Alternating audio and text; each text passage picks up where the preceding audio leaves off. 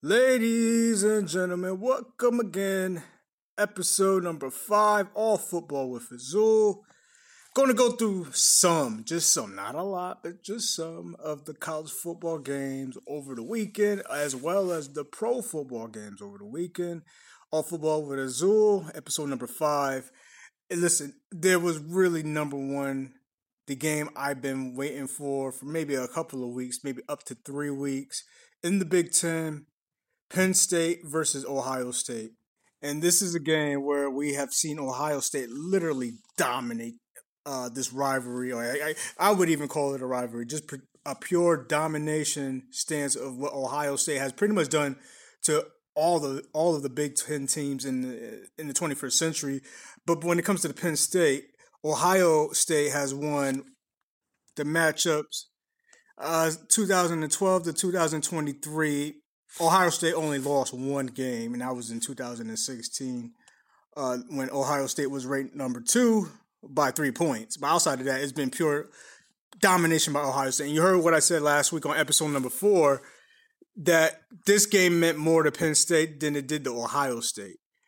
The tall orders the task. We all knew going into the game that Penn State is a very good defensive football team, but Ohio State is probably a top 3 defensive team in the country. When you think of Ohio State or the 2023 version of Ohio State Buckeyes, you think defense. They've been shutting down a lot of opponents. And the game they gave up the most points is what I covered in episode number 3 when they beat Maryland at home. When Maryland was actually kind of winning that game in a defensive struggle, but Ohio State in that second half of that game turned it on.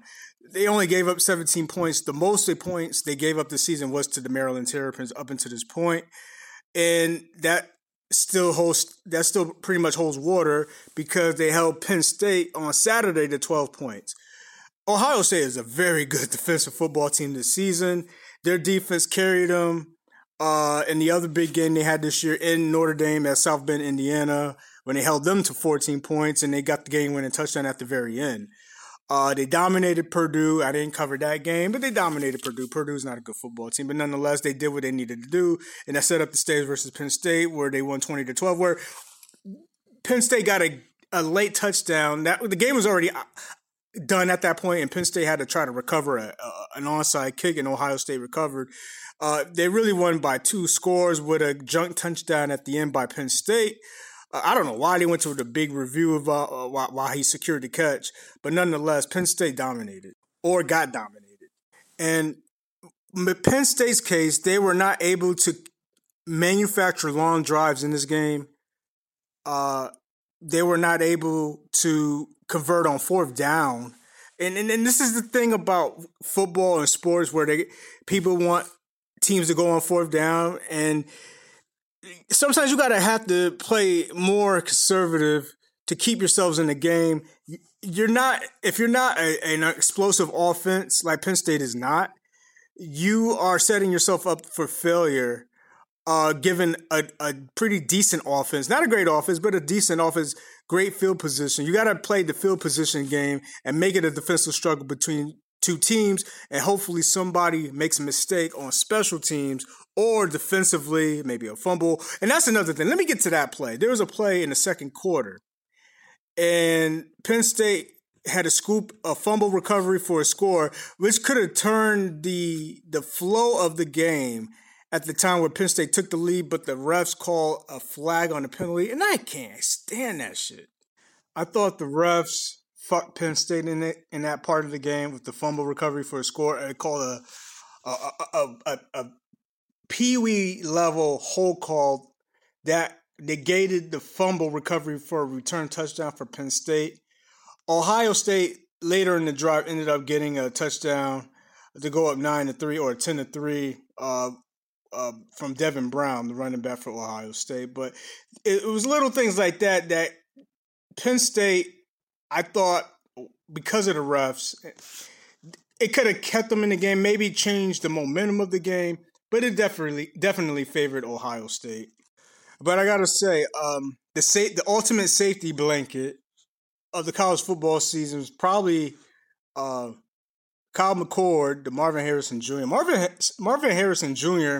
had a very good game in the sense of He's not a okay. He's a very good intermediate receiver. Good hands like his dad. Probably doesn't run excellent routes like his dad. If you remember, his father played for Syracuse University. Um, Drafted by the Indianapolis Colts and was the primary receiver for Peyton Manning all those years. But as the wide receiver for Ohio State, he made a lot of good. He made a lot of plays, moved the chains a lot in this game. He's a very good. When I would look at NFL level wide receiver, he would probably be your number two at best. Definitely a strong three, but probably a number two secondary receiver. 11 receptions, 162 yards, even had a touchdown. He was literally what made the offense go for the Ohio State Buckeyes to pretty much keep the drives going for Kyle McCord. Um, Whether Devin Brown got his rushing attempts, or Trey Ham or Mayan Williams, everything ran through Marvin Williams Jr. Against Penn State, and it propelled them to the win offensively. But it was really about Ohio State's defense. Not an all-time bunch, but a very serviceable bunch that gets the job done. Looking at the play of these guys on Saturday, whether it was Steel Chambers or Jordan Hancock, Cody Simon, Sony Styles made some good plays, definitely on some assist tackles, and led by Tommy Eichenberg. They've played very good defense all year round, and I think that alone is probably going to help them propel them at least to the national championship game. That's assuming they get past Michigan, and they've been battle tested, and with the guys that they got on defense. And what I've seen out of Michigan, I know Michigan destroyed Michigan State, but as far as a comparison, Ohio State has played better competition this season up until this point than Michigan.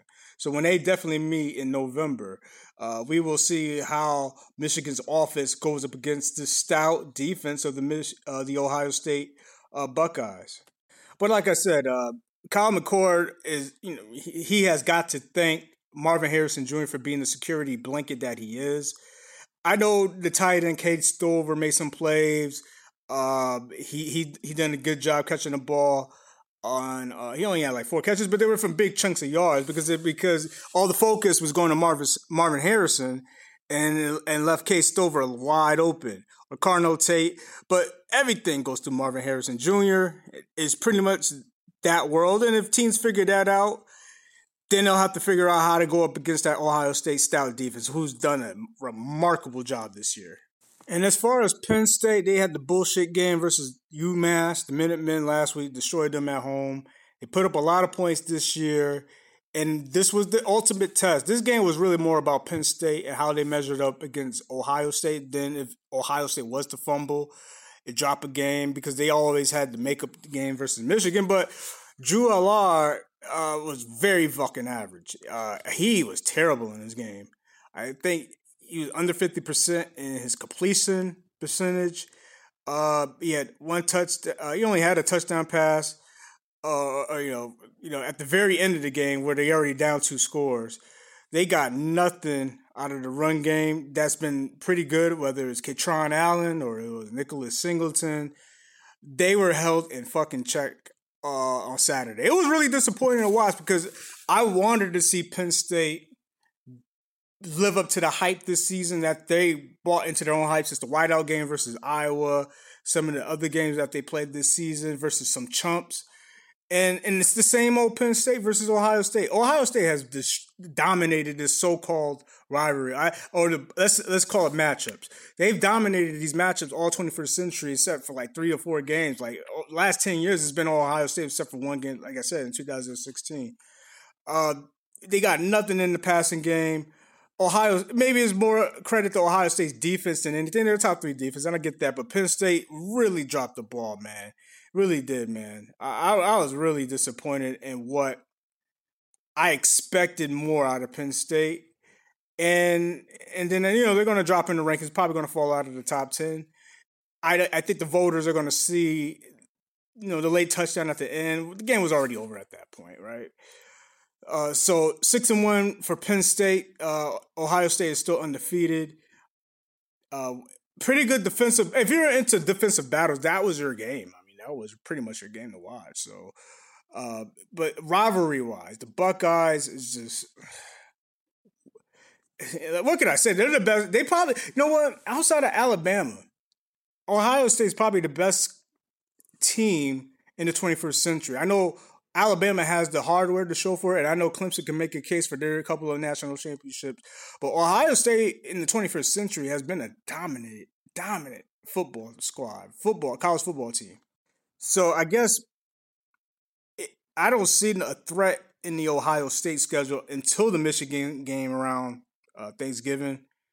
Wisconsin, Rutgers, Michigan State, Minnesota. They should beat them. And it's crazy because I saw North Carolina lose to Virginia at home. And it's like, damn, any given college Saturday. I'll briefly talk about it because I didn't see that game. But Ohio State, my point, should be undefeated going into the Michigan game. And as far as Penn State, their last dire hope is pretty much win the next couple of games until they play Michigan. They have got to beat Michigan, no way around it, just to have a chance so Michigan could beat Ohio State, so there could be some sort of tie-breaking situation on the east side of the Big Ten standings. So Michigan, Ohio State currently undefeated. Penn State with that one loss, but a crucial one loss. All the weaklings are all on the other side of the bracket when it comes to the Big Ten. They're all Penn State destroyed Iowa. Minnesota's not that good. Nebraska, Northwestern not that good this year. Illinois, Purdue, they stink. All the good teams are on Maryland, Rutgers, Penn State, Ohio State, Michigan are on the east side of the Big Ten bracket. So, Penn State is going to definitely have to win out just to have a chance for the Big Ten championship. I'm not really going to go into depth in a lot of these games. I'll briefly discuss what I saw in some of them, so I can't really speak on everything because I didn't see every play. I've been off the Washington State train. They lost to Oregon, so no surprise there. I saw Tennessee beating Alabama early on, and then there was a big hit on the quarterback for a fumble return for a touchdown, which gave Alabama a 2-score lead. A game that Tennessee was winning early on, and I thought they were going to win, but Alabama in the second half came back and really put it on Tennessee. Jalen Monroe, the quarterback for Alabama, not really the biggest fan.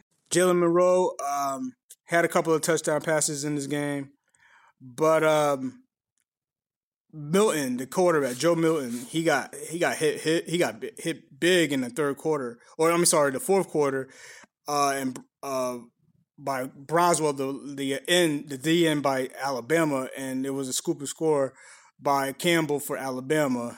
And that made it a 2-score game. That was pretty much all she wrote.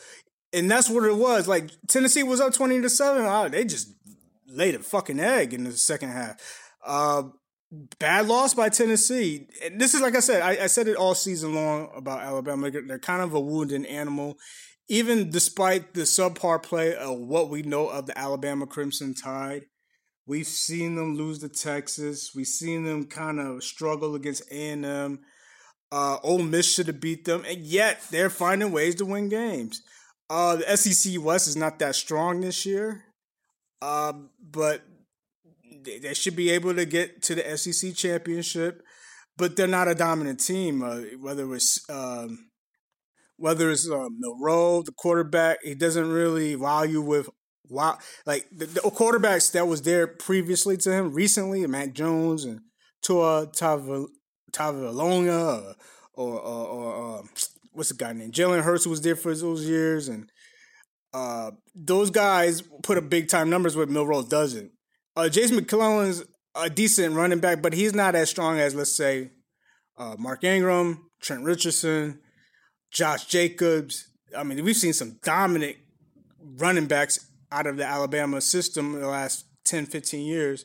They just got to find their way. You got to win back the recruits, get into the transfer portal. Nothing I haven't said in previous episodes, but they found a way to overcome a 27 deficit and win 34-20, big home win.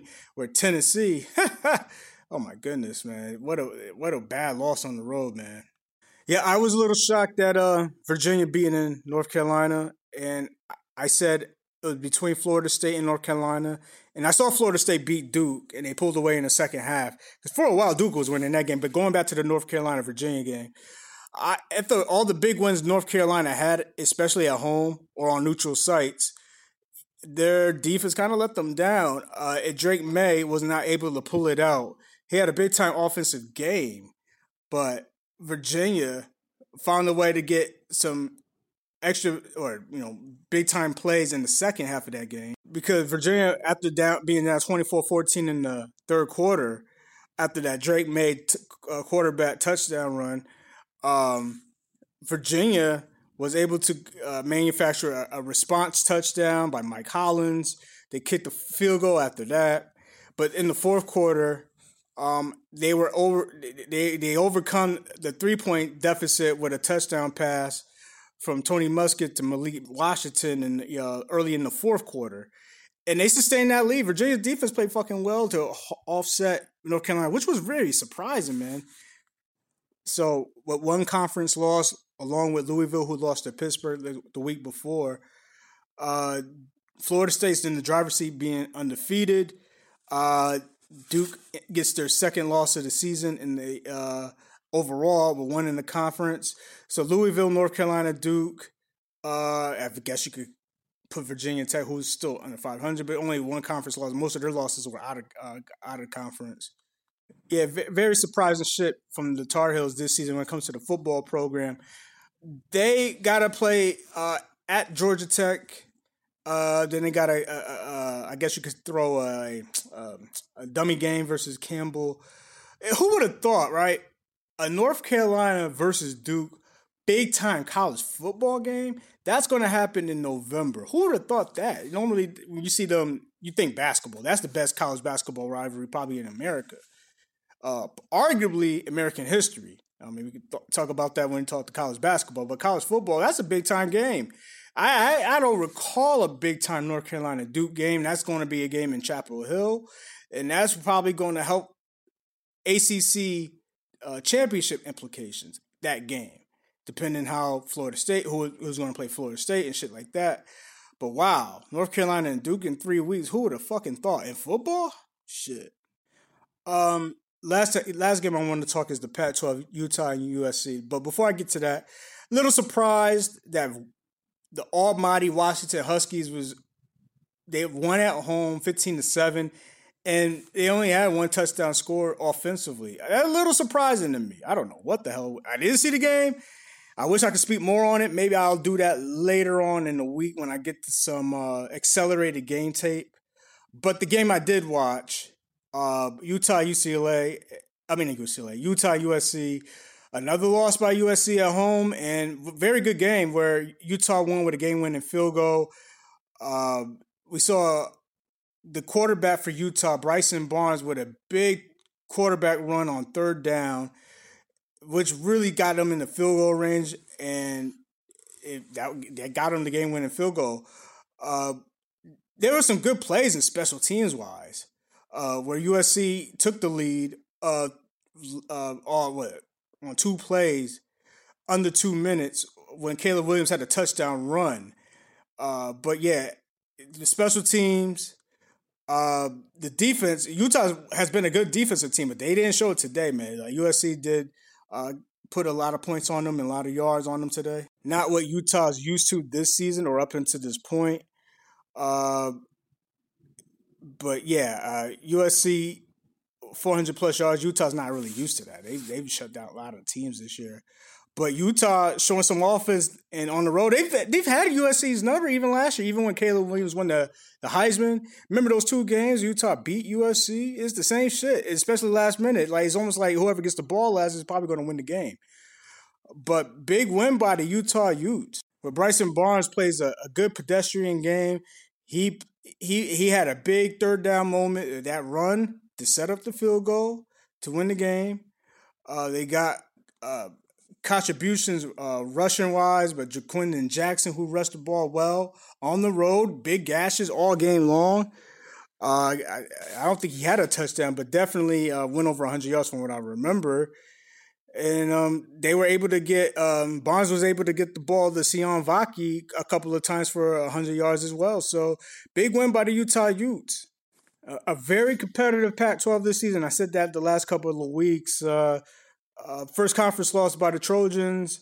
Oregon State, Oregon, Utah, all with one conference loss. So that was a big win by Utah, where Washington escapes the game versus Arizona State. Still 4-0 in the conference, 7-0 overall. UCLA is still in the mix, and I think Arizona kind of came out of nowhere to surprise teams. And I'm off the Washington State Cougar train the last couple of weeks, so they're done. Arizona State competed versus Washington. I don't know what the hell happened.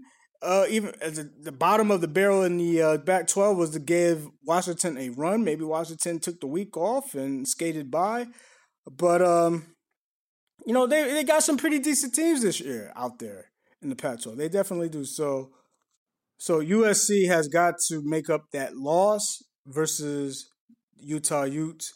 They got a big game in a couple of weeks versus the Huskies.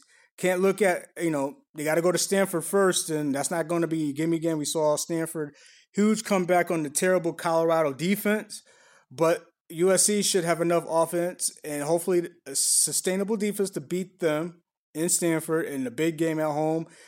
As far as Washington, they got to play the USC Trojans and they go to Utah. So those are very big games the rest of the way for the Huskies. At Stanford, at USC, Utah, Oregon State, and then at Oregon State, and then Washington State Cougars. The interstate rivalry game. Very good win by Utah, because Utah the rest of the way. Oregon at home, man, that's going to be a good game, man. Oregon, and then at Washington, like I just said. And then they got Arizona and Colorado, very end of the year. So good win by Utah. They had that one loss for Oregon State, because Oregon State offensively running the rock, they have done a good job. So that's pretty much it on the college football side. Not really in depth with a lot of games. I really honed in on mostly the Big Ten matchup, Penn State versus Ohio State. And on to the National Football League, the Pro Football, the NFL. I'm going to go through these games a little quickly. Didn't sit in detail to watch these thoroughly like I want to do the travels, but the games I want to start with, we'll start with the Thursday night football game. Jacksonville did beat New Orleans. They led pretty much wire to wire. They had a pick six in that game. They were in total control. Don't want to say too much about that, except for the fact that it will come into play for the Saints later on in the weekend, where the Falcons beat the Buccaneers with a game-winning field goal at the end, NFC South implications. But I saw that the Bears dominated the Raiders. The Bears get their a second win on the season. I want to, and I know the guys on the Big Blue Roundtable or the post-game roundtable talked about the 14-7 game, so you can listen to the details immediately after that game on the archive episodes on what happened between the Giants and the Commanders. Baltimore destroyed Detroit. They were up like 35-6 when I was looking at it. Detroit looked flat, and we got to raise those questions again on the same old lines, or it's just a bump in the road for one game, because we don't know what Lions team we're seeing. Thoroughly outplayed and outdriven the entire game. The Ravens dominated the Lions. Well, gotta have to ask questions like, what the hell is going on with the Lions? Like, that's supposed to be a sort of pseudo big game for you guys, and you went to bed, man. What the fuck is going on with the Lions? I would be lying if I told you I saw the Patriots-Bills game. I did not. So because I did not, I will not speak on it. I saw that they won, so you guys can check out the highlights for yourself on the Bills losing to the Patriots. A little bit of a surprise loss for the Bills. It should have been 2 in a row after that Sunday night game, the flat game they played against the Giants. But the Bills lose, fall to the Patriots. A game that had my attention in the 1 p.m. hour was the Browns and the Colts. A game that Deshaun Watson was knocked out in the first quarter. The fast forward this game, Cleveland had a big second quarter to make a comeback to shore up the score at halftime. 27-21 at halftime. Big time second quarter. Kareem Hunt had his first of 2 touchdowns. He had a second touchdown later in the game to go up late with 15 seconds left, but he had a touchdown in the second quarter. We saw pretty much a sack by Myles Garrett. It was a nice sack by him and a recovery for a touchdown in the end zone by Tony Fields. They got a couple of field goals in that quarter, so a good quarter by the Browns in the second. It was good to see the running back Jonathan Taylor after his 3-year deal back in the offense. I think he had a touchdown in the third quarter. It was a nice back and forth game. It really came down to that fourth quarter, which was crazy, right? There was first and goal, second and goal, third and goal for Cleveland. They could not get the ball into the end zone with PJ Walker. It was a couple of pass attempts, and the Colts snuffed it out. And on fourth and goal, Kareem Hunt ran the rock, and he barely got the ball crossing the tip of the plane. It was clear to me when I saw it, and they went up in that score. The Browns ended up recovering a fumble on the next possession from the Colts and ended up winning the game. Very good win. I saw some good Brown fans in the stands making that trip to Indianapolis. Very good back and forth win. I think that was probably the better game of the 1 p.m. hour. We saw the Chiefs beat the Chargers again. I don't want to. It's almost like a broken record of just saying like we're talking to ourselves. The Steelers go to 4-2. They beat the Rams. Didn't see that game, so can't speak on it. So I'll hold off on that. And also, the Broncos get a win over the Packers. Seahawks over the Cardinals. So, to be quite honest, I didn't see a lot of these games. I only mainly saw 2 games in depth. Well, 3 from the 1 o'clock hour. It was the Giant Commander game, Lions Raven game, and then the Browns Colts game. Those were the guns I really, really focused on. All the other ones I was like, whatever. When it came to the Miami Philadelphia game, I got to double back.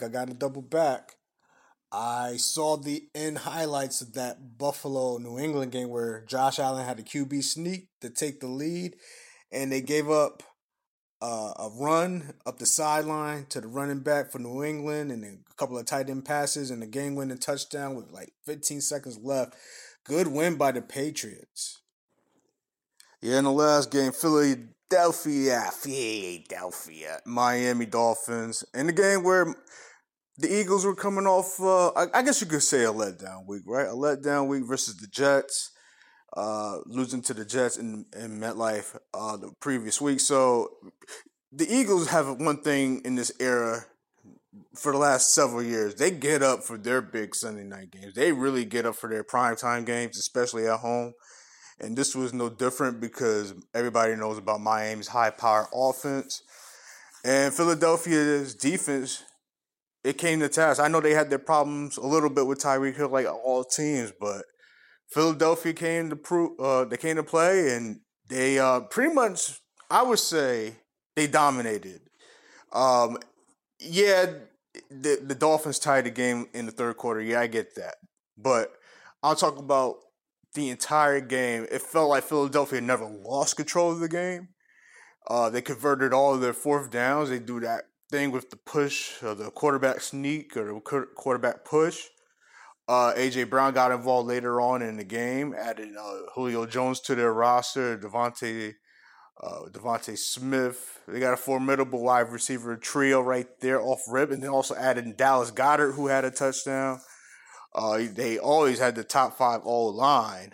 I'm not saying they're strong as last year, but they still show a lot of resemblance of that team from last year that went to the Super Bowl. Point is, Philadelphia is still, I would say, at full strength, is still second best to the San Francisco 49ers when the Niners are at full strength, and I know they had they didn't play through the games. I think they're on the bye week. But nonetheless, the Dolphins, they got to go back to the drawing board. They lost in Buffalo. They lost at Philadelphia. They'll beat up and run up the score on all the teams that are not on their level or not up to par.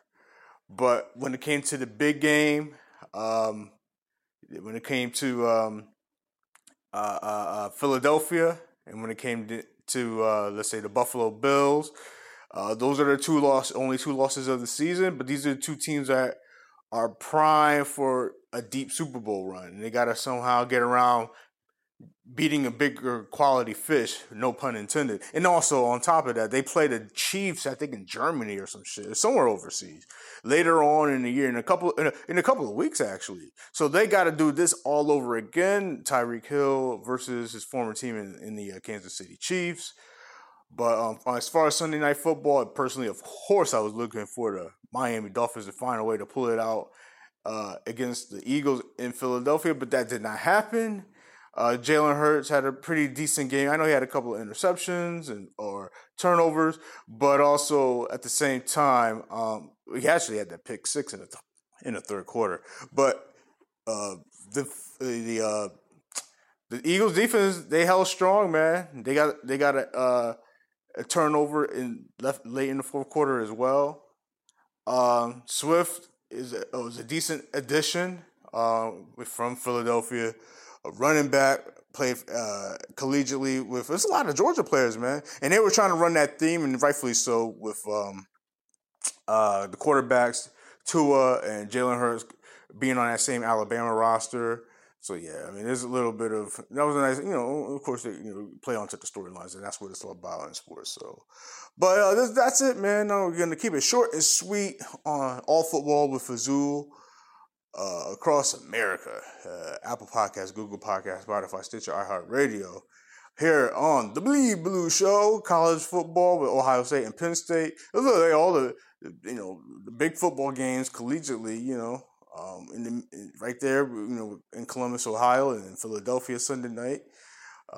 But we'll be back another time to talk some more football on All Football with Azul. All right, take care. Peace.